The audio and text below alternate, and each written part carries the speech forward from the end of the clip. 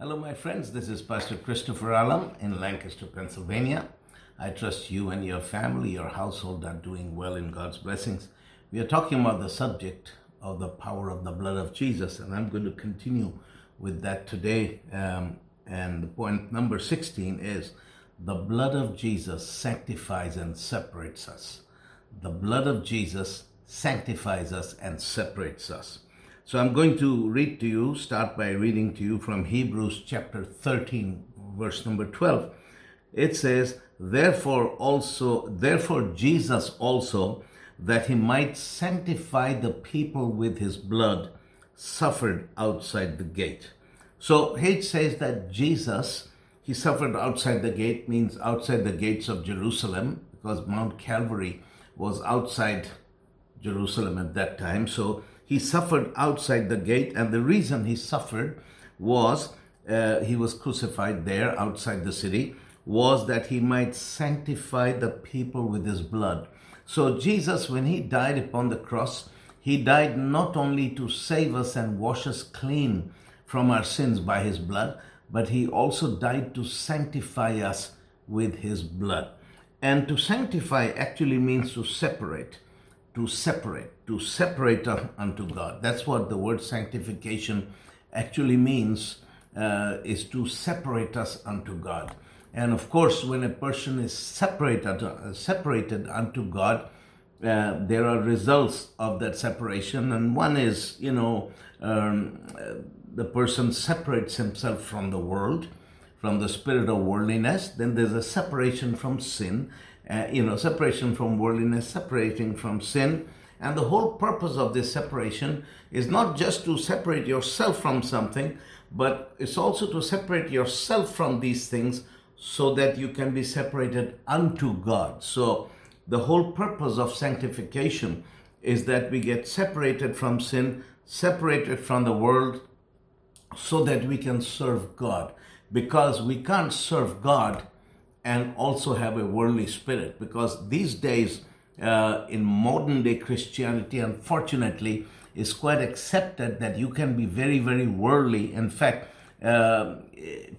Christians are allowed to be so worldly that it would take a bumper sticker on their car to tell people that, this person is a Christian.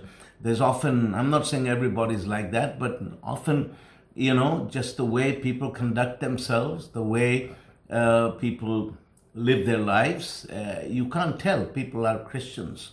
In many cases, somebody has to tell you, oh, these people are Christians. Otherwise, there's no living evidence that any obvious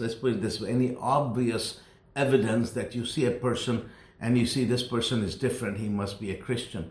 But that's what it should be. You see, when we are in Christ, we should be separate. It should be a consequence of our being in Christ that we are separated from the world and separated from the worldliness, the spirit of worldliness, and we are separated unto God. And it should be a natural consequence, because you see, when we get saved, when I received Jesus in 1975, I decided wholeheartedly to follow Jesus. In fact, because I was born a Muslim, and there was this thing going on, and I was told, they said to me, you can be a secret believer. And I said, what's that? They said, well, because there's persecution in Muslim countries, you can act like you are a Muslim. Use the Muslim jingo, use the Muslim language, and act like a Muslim.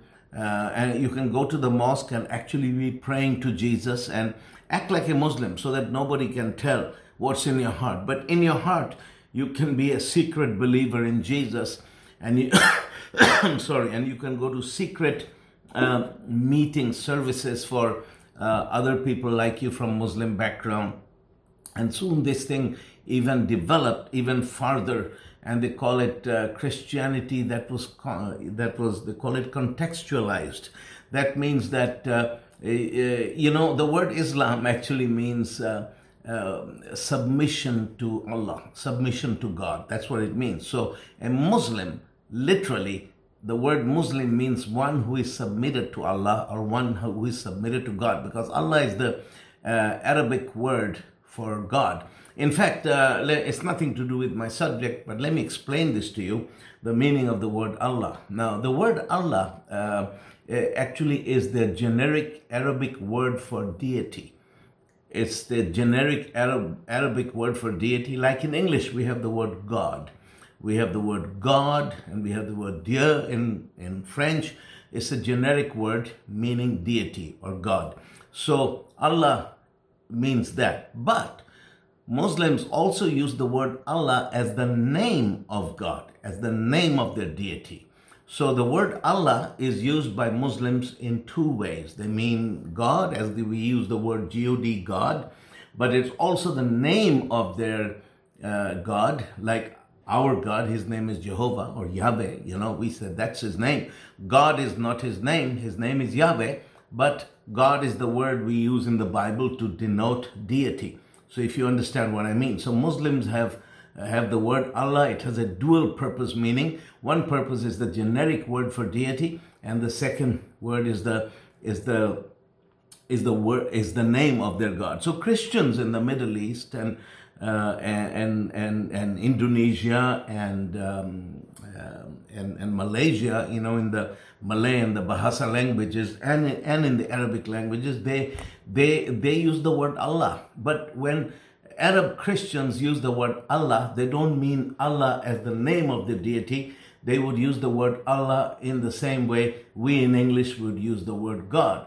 But of course, when they mean the name of God, then they would use the word Jehovah, to denote. So many Americans get confused. Why do Arab Christians pray to Allah? Well, when they do, they use the word Allah meaning God. But when Muslims use the word Allah, it could mean either one of the two, the generic word for God and also the name of their God. I hope this clarifies for you why the name Allah is used by Christians. But my point is that the word Allah, and then you have the word Islam. Islam is the Arabic word which means submission to the will of God, submission to the will of Allah. And a Muslim, when someone says, I'm a Muslim, what it actually means literally, that I'm submitted to the will of God. So that's what it means. So, but of course, it means one who follows the religion of Islam, but its literal meaning is, so they told me that when you're a secret believer, you can tell people, I'm a Muslim. So they think you mean you're a Muslim as you and I mean Muslim, but you mean I'm submitted to the will of God. So we are the true Muslims because we are submitted to, the will of God. So I thought that was kind of deceptive. It didn't sound right, but that's what I was told. I was a new believer. That's how you were a secret believer. But then one day reading the Bible, I saw the scripture where it says, where Jesus makes it very plain. He says, if you acknowledge me before men, I will acknowledge you before my Father. But if you deny me before men, I will deny you before my Father which is in heaven. So that settled the issue for me.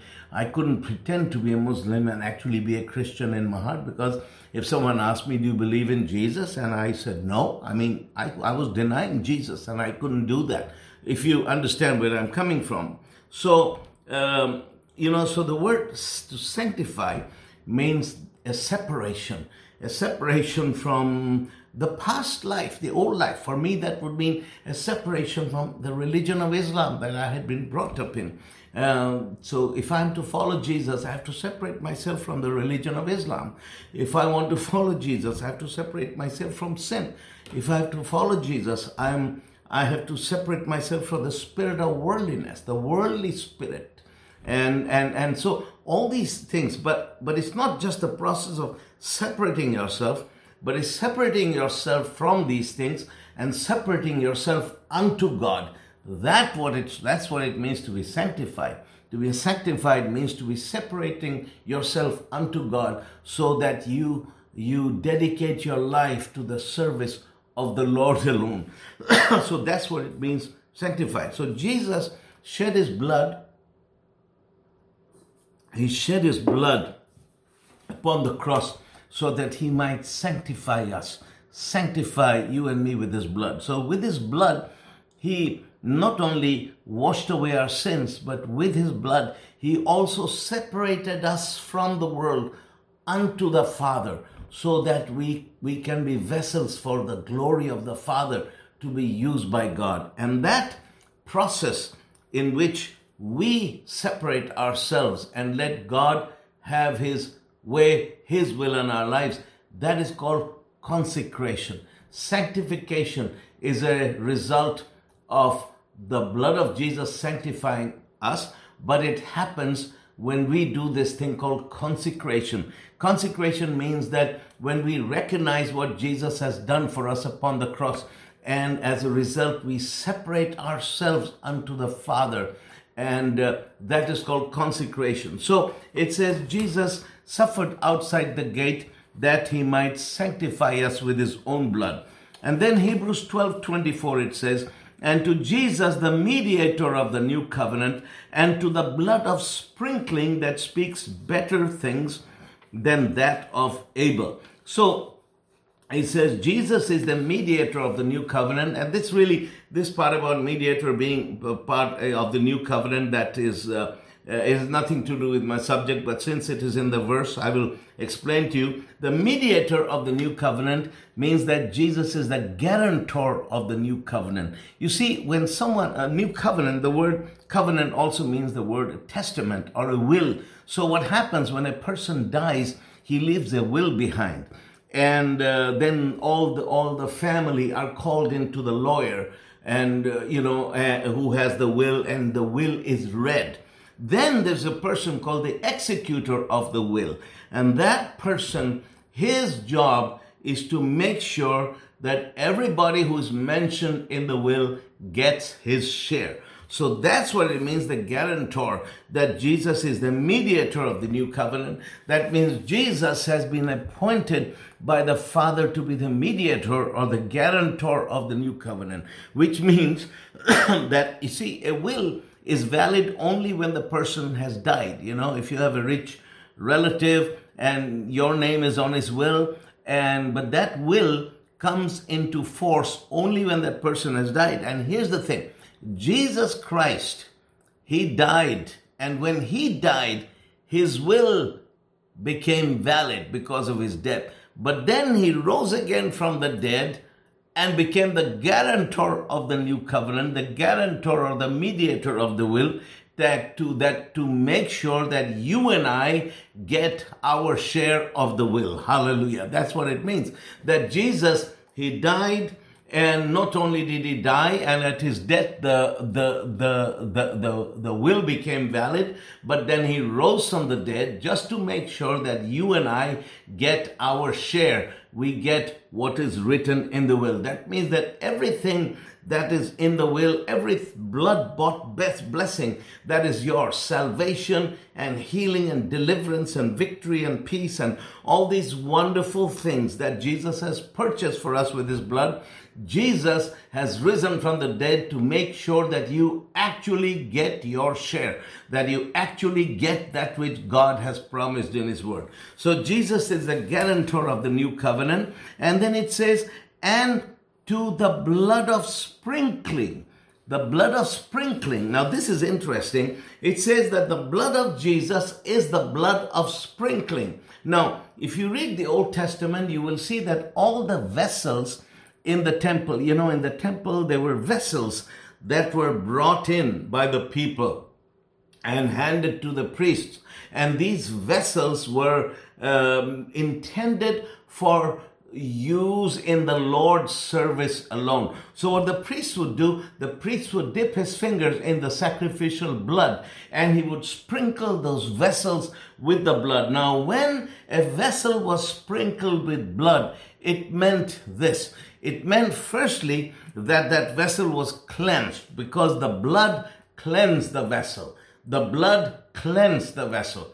The second thing that sprinkling of blood did, that blood sanctified the vessel. That means that blood separated that vessel from other vessels, which means that from now on, this vessel is intended and shall be used for the Lord's service alone. It shall not be used for anything else. That means nobody can borrow a vessel from the temple and fill it with water because he needs some water at home. No one can borrow one of the temple vessels and take it home to cook his dinner in it or just to carry stuff in it. No, those vessels in the temple, the moment they were sprinkled by blood, they were intended to be used in the service of the Lord in the temple alone. So that is what the blood of sprinkling means. So Jesus Christ has sprinkled you and me with his precious blood. So he shed his blood to sanctify us. So when Jesus died upon the cross, not only did he shed his blood to cleanse us from our sins, but his blood, it is also the blood of sprinkling. So the shed blood upon the cross is the blood of sprinkling for you and me. So when we are sprinkled by the blood of Jesus, that means that we are cleansed. Hallelujah. And when we are cleansed, and then the second thing that sprinkling means that we are separated by God unto his service alone. Praise the Lord. So, I know when I got saved, Jesus Christ washed me in his blood, and then 3 days later he called me to his service. Now, I understand my situation is unique because this happens. It doesn't happen very often that on my third day after I got saved, I actually heard an audible voice calling me to serve him. And the Lord said to me, I heard this voice. Actually, it spoke in English. I was on the streets back there, and the words were in English, because English was the first language I use at home, because my mom spoke Bengali, and that kind of thing. We spoke different languages at home. So most of my studies and everything, most of my communication with my dad was in English. And so these were the exact words in English. I was handing out tracts on the street and telling people about what Jesus had done for me. And I heard these words, and this is what the voice said. He says, this is what you will do the rest of your life. I will take you all around the world and you will tell people about Jesus. And I remember when I heard that voice, first I was very scared because I'd never heard a voice like that before. But then I understood that I had a deep assurance that came with it, and I knew it was the voice of God, and God was calling me. So what I did was that I realized that God, I didn't have much teaching on these things, but I just knew that God was calling me to his service. So what I did, I dedicated myself. I said, Lord, you have spoken to me, and I'm going to follow you. And then I saw the scriptures, which says, if any man will come after me, this is what Jesus said, let him deny himself and take up his cross daily and follow after me. Then there was another scripture which says, whosoever forsaketh not all that he has and followeth me not cannot be my disciple. So there were other scriptures like this that made it very clear for me that what Jesus was calling me to was to leave everything and to follow everything, and to leave everything, to forsake everything, and to take up my cross, which meant being ready to die, and to lay down my life for the sake of the gospel, and to follow him. And that was, it was a drastic change for me, because I was, I was a military guy. I had I had a whatever, but I just left everything. I had plans. I was very unhappy. I was suicidal, but there were certain things I wanted to do. I had some plans, but Jesus came and interrupted everything, and he interrupted everything. So I decided that I'm going to dedicate my life, separate my life, and I'm going to do what the Bible says. Because the audible voice says, he shall take me all around the world. I will tell people about Jesus. But then what the Bible says was that I should forsake everything and follow him, and leave everything and take up my cross and be willing to die and to follow him. So that when I saw that was God's will and purpose for my life, so I decided, okay, I'm going to do this. So I said, Lord, this is your plan for my life, so I'm going to do this. And that is called consecration. And consecration is when I decided I'm going to do what God wants me to do, and I'm going to follow Him. And then came the sanctification, because that's when the blood of Jesus touches us and He cleanses us and He separates us for the ministry. But then come all those things, once you begin to follow Jesus, all those temptations come. There's all kinds of, we are human beings. Even if you're in the ministry, you are beset with temptations. And then two things happen. One, you say no to temptations. And when I say temptations, I mean, your mind plays tricks on you. Satan says things to you, or you get tempted to do things that are wrong. You get tempted to disobey. It can be big things. It can be little things. It can be terrible things. It can be things that you may call small sins, whole spectrum of things, because that is what life is like. So you do two things. You do one of two things. Either you say no to temptation, and the other the other alternative is that you fall to temptation and you sin. And when you sin, the first thing you do, because you're sanctified, because of God's hand on your life, because of your calling, you stop and immediately say, Father, I'm sorry, I messed up, forgive me, and I apply the blood of Jesus over my life, cleanse me with your blood, and you get up and walk on, because the Bible says that the righteous man, even if he stumbles 7 times, the Lord will still lift him up. Hallelujah.